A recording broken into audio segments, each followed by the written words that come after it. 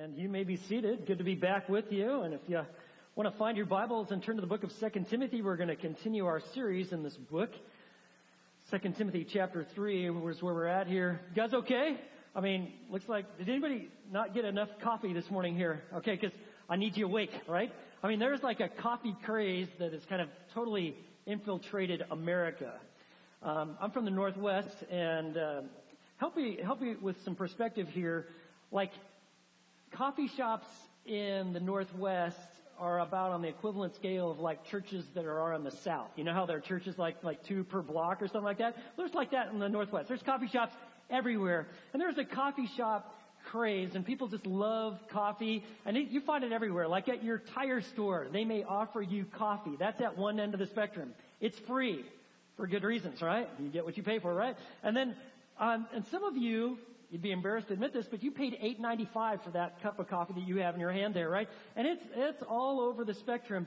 And really, you can be an expert when it comes to coffee. And I'm not just talking about that you can consume a lot of it, but there are people that are known as cuppers that are coffee experts. I wouldn't believe this unless I read it, but there's a book called The Gospel According to Starbucks. And in it, there's this guy by the name of Ed Faubert. And he is known as what is called a cupper. He is a coffee tasting expert. And so perspicacious are his taste buds, they are actually certified by the state of New York. I can't imagine anybody writing an insurance policy on something like that. Like, what are you going to do? Like, I'm just not tasting like I once was. I need to cash in on my policy. I mean, how are you going to prove that, you know? So anyway, I'm out of the insurance world business, but I can't imagine writing that policy. This guy, listen to this. So refined are Faubert's sense of taste, this is from the book, for coffee, that even while blindfolded, he can take one sip of coffee and tell you, get this, not just that it is from Guatemala, but from what state it comes, and at what altitude it was grown, and on what mountain. Like, give me a break. Are you serious? I mean, what if you're a cupper, a professional taster of coffee? I mean, what does your job look like? You come home, wife says, "Hey, how was work today?" Well, you know, pretty much like every week, I just sat in a coffee shop, and when I wasn't in the bathroom, and that's what I do, you know. So there are folks that are even experts when it comes to coffee, and I mean, maybe that's your idea of the wonderful life. But in case you're just not like familiar, like how coffee is made, I'll just kind of explain to you in simple terms. You get these coffee beans, and they're generally roasted, and they grind them up, and then they pour water through the ground-up coffee beans. And not just any old water. If you're thinking like you might use the water that's been sitting in your garden hose from yesterday, you know, it was 104, that's warm water. That's not going to get the taste that you're looking for. You want to have purified, filtered water, and you run it through those ground-up coffee beans, and guess what? The water then takes on the flavor of those coffee beans. And voila, you've got coffee. In fact, it's really hard to extract the flavor once it's been put in. And you're like, why are you telling me this? Because there are some tremendous parallels to our spiritual lives and making coffee. We could call it the Bible blend parable. And this is how it works. Your life is like the water, and it is intended to be poured through the grounds of God's Word. Because God wants His people to take on the flavor of Christ Himself. That we actually have the character of God being manifested in our lives. And there is a process by which that happens. When you and I become Christians, when we trust Christ as Savior, His Spirit literally takes up residency in our life. And we are to be pouring our life through this Word. And the Word of God takes and adds flavor to our life, that everything about us speaks of transformation, and this has always been God's plan, to bring transformation through revelation. Now, when it comes to coffee, I mean, you got water, even if you have just a little bit of ground up coffee beans, I mean, you got some flavor. Yeah, it's coffee, but it's really weak. It's not what it's intended to be. The same can be true for Christians. You don't have a whole lot of word floating around in your life. Yeah, you're definitely a Christian because you've been saved by grace. But God wants you bold, courageous, and flavorful. And this book that we're going to look at, specifically this passage, this is like one of the classic texts on the power of the Word of God in the life of a believer. Let me just give you an overview of where we've been. The book, 2 Timothy, we've titled it Classic Christianity. It's the real thing. I know there's all sorts of versions. In fact, Christianity is being reinvented. But if you want to know what the real deal relationship with God is and what it means to know Christ, you'll want to spend some time in the book of 2 Timothy. Let me give you just a simple outline of it. Chapter 1 deals with the treasure of the gospel. Chapter 2 talks about the transformation by grace. Remember chapter 2, verse 1? You therefore, my son, be strong in the grace that is in Christ Jesus. Chapter 3 talks about the troubles of our times. Chapter 3, verse 1, but realize this, that in the last days, difficult times will come. And then he explains that, and we've looked at that in some great detail. And that leads us then to chapter 3, verse 14 through chapter 4, verse 5, where you see the truth of God's Word. Now, I've enjoyed some travel here the last few weeks here. My wife and I took a trip up to Michigan. We flew up to Chicago, O'Hare Airport, had a nice time up there at a pastor's conference. We're coming back, and we're in the O'Hare Airport, which is, it's mammoth, and you're trying to figure out, like, what TSA line do I go through, so and I'm very thankful for the folks that are running the security there, because frankly, we have some security threats. What I didn't realize is that I was one of them. So I'm with Karina, and I'm even wearing my Fellowship Bible Church t-shirt, and I'm just got my 2 carry-ons. I'm too cheap to actually pay for luggage, like, come on, no. I'm going to stuff everything I need in these 2 little bags here, right? And so I do, and Karina goes right on through there, but like, it's weird, so I'm doing the, stand there, and all of a sudden, okay, and then over here, and they take my luggage, my bags there, and then, so I get the wand deal, and I'm like, okay, and then they're patting me down, they have me stand over to the side, then they move me over here, and they go through all of my luggage there. So this one guy's going through everything that I've got, and he's taking that little pad and looking for some sort of residue. And they're going through my toiletries and my underwear and stuff, and it's really embarrassing. And I'm just kind of standing there. And then he goes and he has it tested, and this next lady, TSA agent, she's looking at me, and she opens up my little suitcase, and I've got books on leadership and commentaries, and then she picks up this book, and she goes, now I see why you were selected. This book has so much power, and she starts flipping through my Bible. And I was thinking about that. This book, it has so much power. I asked her, I said, are you a Christian? She just kept smiling. She's going through all my stuff, and I'm just kind of standing there. And I kept thinking, this book has so much power. And indeed it does. How does the Word of God transform the lives of God's people? That's what I want you to look at today. Look at chapter 3, beginning in verse 14. First of all, the Word of God transforms us by fueling our faith. He says, you, however, continue in the things that you have learned, knowing and become convinced of, knowing from whom you have learned them, and that from childhood you have known the sacred writings which are able to give you the wisdom that leads to salvation through faith, which is in Christ Jesus. One of the things that the Bible does is it fuels our faith in Christ. You see that in verse 14? He says, I want you to continue in the things that you have learned. In Timothy's case, he had an awesome heritage. If you're here today and you got a parent or a grandparent, maybe even like a couple, like that actually knew God and saw fit to try to teach you His ways and His Word and keep pointing out to Jesus, I want you to know you've got an awesome heritage. Timothy had that. His dad, we have no evidence that he was a believer. He was a Greek Gentile, kind of out of the picture. Kind of one of the absent dads, but he had a mother and a grandmother. Remember in 2 Timothy chapter 1, verse 5, it's Paul's writing, for I'm mindful of the sincere faith within you, which first dwelt in your grandmother Lois and your mother Eunice, and I am sure that is in you as well. Timothy, from a very early age, you got a mother and a grandmother, and they were teaching you the Bible, the Hebrew Scriptures, and notice what it does.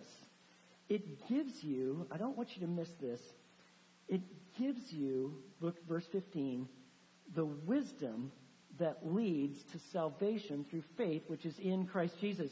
The sacred writings was a phrase that was used to speak of the Old Testament, the Hebrew Scriptures.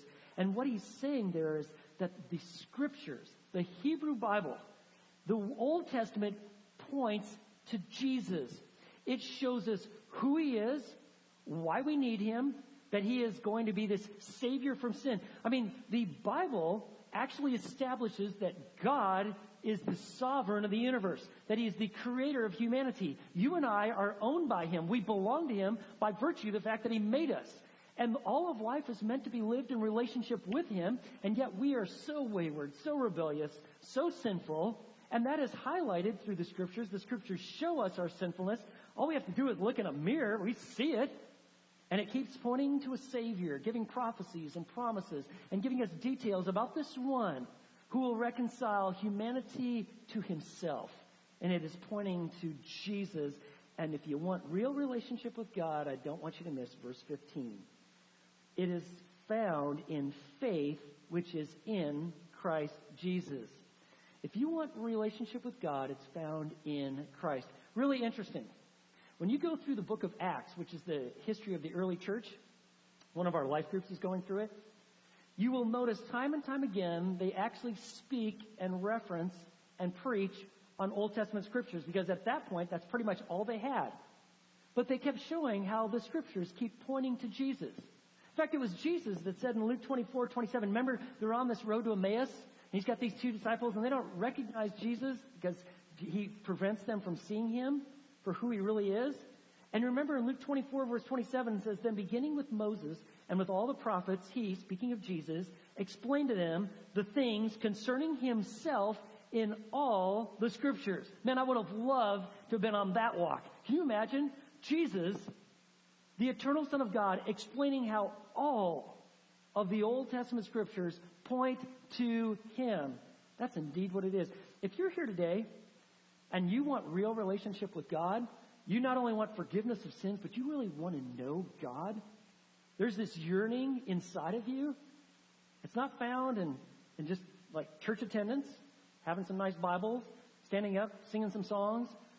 It's not found in any behavior. It's found in belief, in trusting Christ. Salvation is found in having trust, faith, confidence in a person, the God-man, Christ Jesus.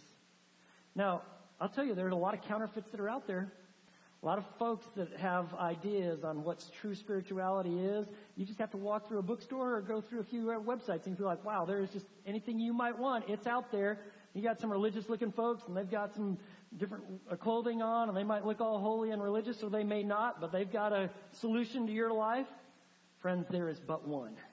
You want real relationship with God? It's found in relationship with Christ. And this is what the Word of God does. It fuels our faith in him.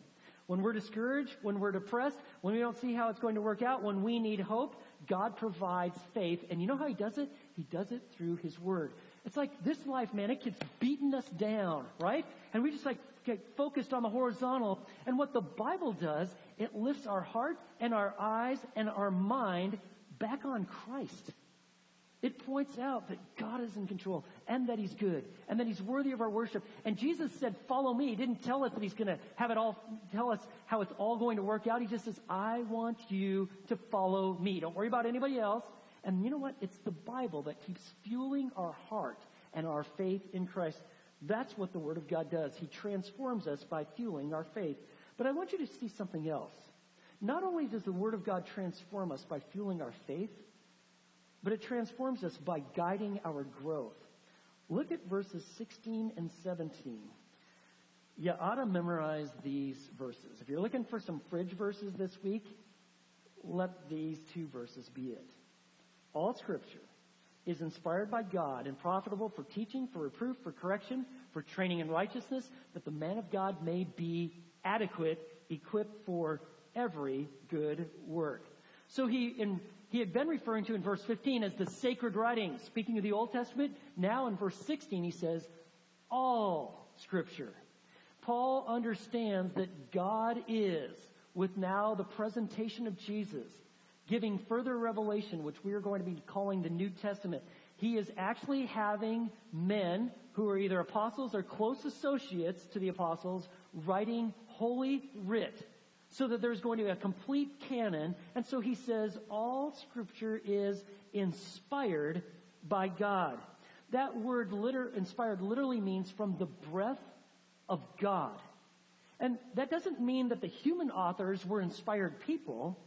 What it means is that when God had them writing Scripture, those writings are inspired. They literally are writing or speaking the words that God intended. He's going to use their background, their education, where they live, what they've gone through, their vocabulary. But he is going to make sure that the words that are written are the exact words he intended. Now, sometimes when we come across this idea of like inspiration, we like, man, Shakespeare was an inspired writer. Or we talk about like Jean Stratton Porter. She was an inspired writer. But actually, that's not how the Scriptures use inspired. It's like it says in 2 Peter chapter 1, verse 21, men moved by the Holy Spirit spoke from God. They revealed his truth and using the words that he intended. And notice what the word does. All Scripture is inspired by God, and it is profitable, meaning beneficial, productive, sufficient for four things. And I don't want you to miss this. First of all, for teaching. You see, God gives us what we need to know. What is right, what is wrong, what is morality, how to handle situations, how to go through trial, who God is, who we are, why we need him, the awesomeness of the Son, where we've been, where we're at, and where we're going. He gives us the beginning, and he gives us the eternity that you find at the end of this book. All of this is given to us by God, and I want you to know that you and I cannot develop apart from this book. It's kind of like reading. Do you know that if you never learn how to read, your mind doesn't fully develop to the capabilities that it could? Because reading is essential for that. Same is true for the Word. If you're going to truly mature, you have to be able to engage the Word, because the Word of God is profitable for teaching. It'll tell us what's helpful and what's holy, what's going to hurt you. It describes sin in all of its gory detail, and it shows us the wonders of the Savior. It is everything we need. He says all Scripture is inspired by God, and it's profitable for teaching. It's also profitable for, look at this, verse 16, for reproof. This has the idea of showing wrong behavior or wrong beliefs. And that's what God's revelation, the Word, does. It shows us, like, when our behavior is out of line with his holiness, or our belief system, what we're believing, if there's something erroneous, wrong, or faulty to it, it's the Word of God that shows us what true faith is. It reproves us. And so you shouldn't be surprised that when you read the Word, that the Spirit of God doesn't bring a sense of conviction. Like God addresses our pride issues, or our anger, or our failure to accept responsibility, or our lack of forgiveness. The Word of God brings this to our mind. It is the reproving work of Scripture. But here's something about God. God not only shows us our need, where we're off. That's what the word sin means, don't you? You know, it means to miss the perfect mark. God not only shows us our sin, he reproves us, but he also, notice what the text says, he brings about correction. This is the word that means to set something in its proper position. So if something has fallen, it is corrected. It is set back up. If a person has stumbled, to correct is to bring them back up where they are walking again. That's what the Scripture does. It puts us back on our feet. And then finally, all Scripture is inspired by God. It's profitable for teaching, for reproof, for correction, and for training in righteousness. This is the word that is used, this training, to train a child. It's a long-term process. Now, I'm still working with my 4 kids. I wish training your children was instantaneous. Wouldn't that be cool? Kids, we're going to have a little devotional here. Gather around. Go. I need about 15 minutes. Dump. I'm going to tell you everything you need to know. And they got it, Dad. We're good. All right, let's go play basketball, I think. you're perfectly sanctified, right? Does it work that way in your home? No, of course not. It's a process, right? It's an ongoing process. It's, like one step forward, about 12 back. What happened here, But it's an ongoing process, and so it is when we're the children of God. We've been adopted into His family. We are saved by grace. We need a Savior, and that becomes extremely relevant and obvious, like every day. But God is in the process of helping us grow, of training us in righteousness. You know how He does it? He does it through His Word. The Spirit of God takes the Word of God and accomplishes the work of God in believers' lives. And it says He trains us in righteousness for a purpose. Look at verse 17. So that the man of God may be adequate. That doesn't mean like, well, they're just kind of an adequate person. It actually has the idea of being capable and proficient. You are capable of doing what God intended. And what is it He's intending us to do? To be equipped for every good work. Fully prepared. You see, the Word of God shapes us into the image of Christ, where our character, like how we handle situations, what we talk about, how we think, how we live, how we respond, we actually are reflecting the character of Jesus. And He uses the Word in that process. It's like John Stott said, quote, Scripture is the chief means which God employs to bring the man of God to maturity. So, if you want to move past being a snowflake Christian, just pretty, not real rich in terms of flavor, okay? You're like, you know what? That ain't working for me. I need maturity in my marriage, with my kids, at work, in this church. I want to grow. I do not want to be inch deep any longer.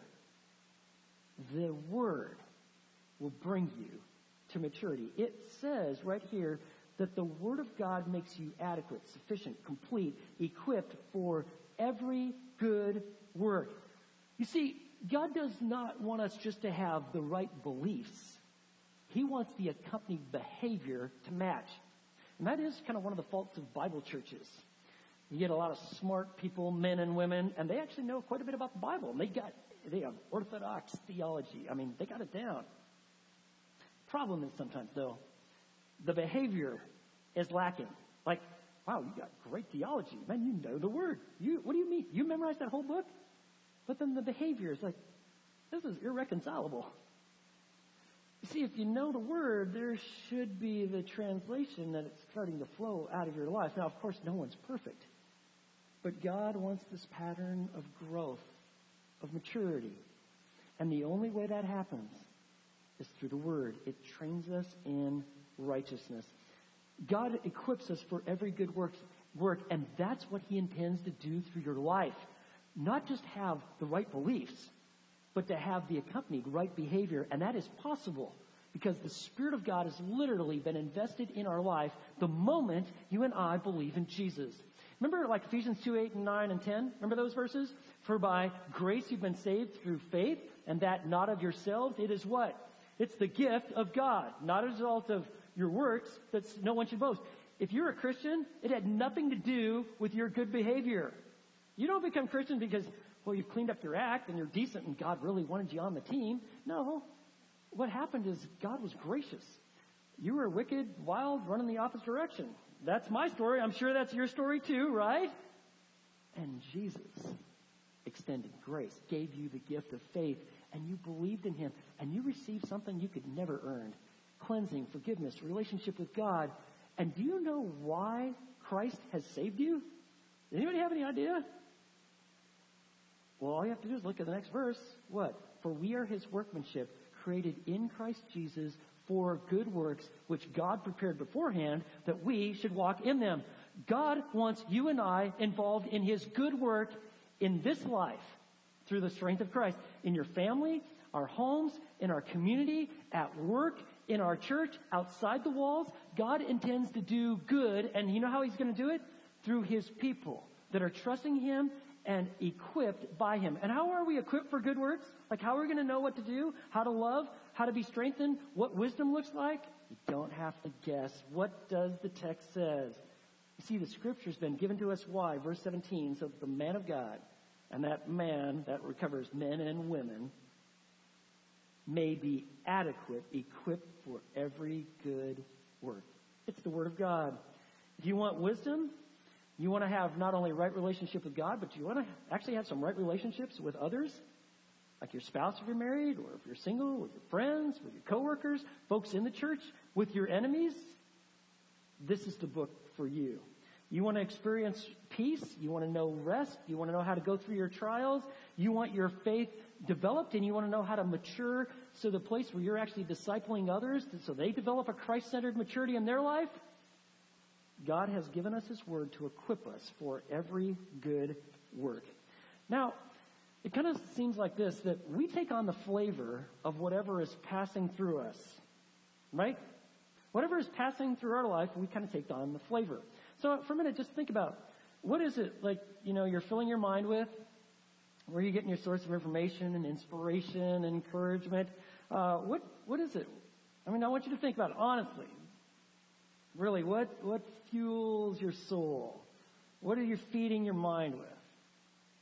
You see, whatever you're fueling your heart and your soul with, that has a way of then becoming the flavor of your life. Let's say we were to load you guys all up in a bus and take you to a dairy farm. You got all these Holsteins, they're all packed in there, and we're all sitting along the fence there, and I grab a shovel and a bucket, and you're like, hey, what are you doing? Just watch this. And I get in there with all those cows there, and I put that shovel in the ground, and I pull up some, what are we going to call this now? Some very richly, highly fertilized soil, right? And I put that in the bucket, and I say, coffee time. All right, come on. And I put that in normally where the ground up coffee is, and I'm putting some of our sampling of our fine Holstein wares right there. And then we run some really quality filtered water through that. And I say, coffee time, drink up. Any takers? Would any of you? I had a lady right over here. She was like this. I'm like, no, don't do it. That would make you really sick. You do not want to drink that. I would not advise it. I'm telling you this because whatever's running through your life, right? You're like the water. Whatever you have, if it's God's Word, that's going to be reflected. And if it's just trash, sinister, vile, repulsive, whether you're watching it, reading it, listening to it, singing it, friends, it has a way of coming out of your life. And if you're wondering, why, this Christian thing's not working, my relationships are broken, I have no peace, I'm in a bad situation, I'm in a bad state of frame of mind. Let me just ask you, what did you expect? You see, we take on the flavor of whatever is passing through our lives. Scripture is like an aquifer. It purifies us. At the same time, it fortifies us and it makes us strong. If you do not have the Bible flowing through your life on somewhat of a regular basis, you've probably grown anemic. And it's showing up. And this passage is saying, listen, I want you to experience joy, to know Jesus in depth. I want you to know maturity. I want you to respond differently. I want you to grow and fulfill your roles. And I want you to see your life as a Christ-centered life. And this is the book by which it's done. Remember what Paul wrote in Romans 12:2? Do not be conformed to this world, but what? Be transformed by the renewing of your mind. How does that happen? How do you get your mind transformed? By just somehow finding a pattern of getting this book, which we call the Bible, into your heart and to your mind. Lois Verberg wrote a book called Walking in the Dust of Rabbi Jesus. And in this book, she talks about a famous first century rabbi by the name of Rabbi Akiva. And Rabbi Akiva noticed one day when he's just kind of running around about this small little stream, and it would drip over a ledge, and the small little dripping over the ledge hit this large boulder that had literally been creviced by the drops of the water. So here's the water coming down, and it created this huge hole in this massive rock. And the Rabbi Akava was looking at this, and he was thinking, wow, if mere water can do this, how powerful that is. If let's say all the water just came at once, and just splashed on the rock, well, the rock would go unchanged. But it was the slow dripping, how the water would come off the ledge and hit that rock. That's what created this change, this shaping. And he's thinking, if water can drip and do that to this boulder, how much more the dripping of the Word of God can do in my life? Well, when Lois was recounting this, I want to read to you what she wrote in her book. When I first started studying the Bible's Hebraic context, I wanted one commentary that would teach me everything, one class that would explain it all. And I've been there like, just give me the class. What's the book? I will read it. I'll master it, right? But it doesn't work that way. She keeps on writing, if I could learn all the right answers in one marathon event, all the better. I find now that God likes to reveal truth over many years as I study alongside others. I realize now that big splashes aren't usually God's way of doing things. Instead, through the slow drip of study and prayer, day after day, year after year, He shapes us into what He wants us to be. That's how it works. It's not just some big splash. It's just the dripping each day, each week, shaping our understanding and our comprehension. And that begins to form our convictions and our values, our beliefs, our attitudes. They start changing because they're informed by God's Word and the Spirit of God. The Holy Spirit keeps calling us to holiness. And then from our convictions, we live out what we believe, our behavior starts changing. And it's generally not just flash overnight, instant maturity. It's a process, very much like a drip, starting to change a stone. That parable of the sower? It's in 3 of the Gospels. Remember that? Seed goes out and hits these different types of soil, but only one actually yields fruit and bears this bountiful harvest. And Jesus said, you need to understand here, I'm talking a little bit more about seeds and soil. I'm talking about you, your heart, and the Word of God. Your heart has much to do with your spirituality. If you got a hard heart or a shallow heart or a distracted and divided heart, it's not going to yield the results that you could have if you had a heart that is receptive and maturing. When we're desiring God's Word, we want to hear, we want to learn. It's going to be painful and it's going to hurt. That means some changes. And that means some apologizing, confessing, and repenting. That's okay. My heart, Lord, I want you. You see when we do that? I know we all have these times we see that growth happening in our life. It starts with your heart. So how do you fill and flavor your life with the Word of God? How do you do that? We want to have the flavor of the Word of God. How do you do it? I just wrote down some things. I'll just share them with you. 1, just hear it preached. Hear it preached on a regular basis. You want to be in a church that teaches the Bible, teaches you how to study it, how to know it, and teaches the Word. Not just some great ideas, but teaches the Word. You want to read and reflect on it regularly. Listen to it. Study it. Actually kind of break it down here, maybe outline it. Try to put a theme to a passage. What is he saying here? Another one, apply it. Ask God, how does this apply to your life? It's really interesting when you ask that question. And here's another one. Teach it. There's so many opportunities, whether with our children, students, adults. I'll always tell you this. The teacher gets cut the deepest. Because, man, you're wrestling with this truth. It's just a way to flavor your life with the Word of God. Transformation comes from applying revelation. And friends, at Fellowship, we want to be a church that's growing deep in Christ. We don't want to be just we got the right doctrine and we've got scriptural truth and we believe it. We want to live it. And the only way that happens is the Word of God has a role in our life. You see, godliness is never produced apart from God's Word. Sanctification is never divorced from Scripture because people are always transformed by truth. There's a book called Kingdom of Ice. It's written by a journalist by the name of Hampton Sides.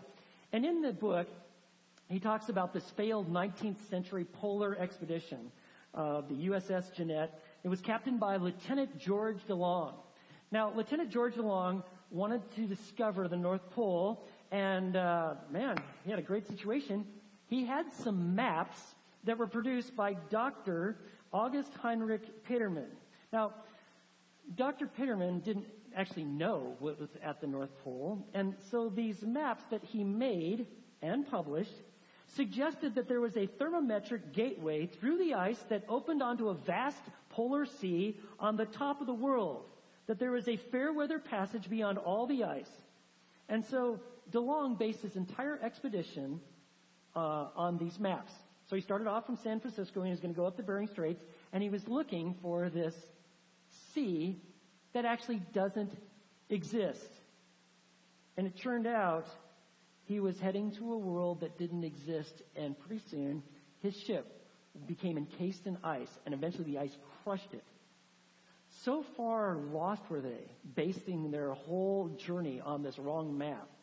They tried to survive, and most of them, 20 of them, including Lieutenant DeLong as well, died trying to find civilization again. You see, the maps were a total fraud. And I tell you this because there are a lot of faulty, fanatical maps out there telling you, hey, you want life? Anything from asceticism to hedonism, man, this is where it's at. Friends, if you really want the map for life, if you really want life itself, you want Christ and His Word. And transformation never is apart from God's revelation. So the next time you see a cup of coffee or you see some coffee being made, I want you to just take a quick minute just to think about, interesting, how that water has taken on the flavor of those coffee beans. God intends for me to take on the flavor of His Word, that we would know and show the ministry of Jesus. Let's pray. Lord, thank you for an awesome text of Scripture. You are so good to us. You have given us your Spirit and your Word, and you're bringing transformation even in this very minute. You're changing how we think. You're giving us a yearning and a desire to be a people of the book, to know you deeply and intimately. And for someone who has come here today who's never trusted Christ, you've been perhaps drawing them to yourself for some time. Would they just pray with me and say, Lord, I turn from myself and my sin, and this morning I believe and trust in Jesus as my Savior and my Lord. Lead me, teach me. And Lord, for all of us, fill us with a desire for you. Keep us going back to the book so our heart keeps going back to you. Accomplish your purposes in our lives for your glory. We pray in Jesus' name. Amen.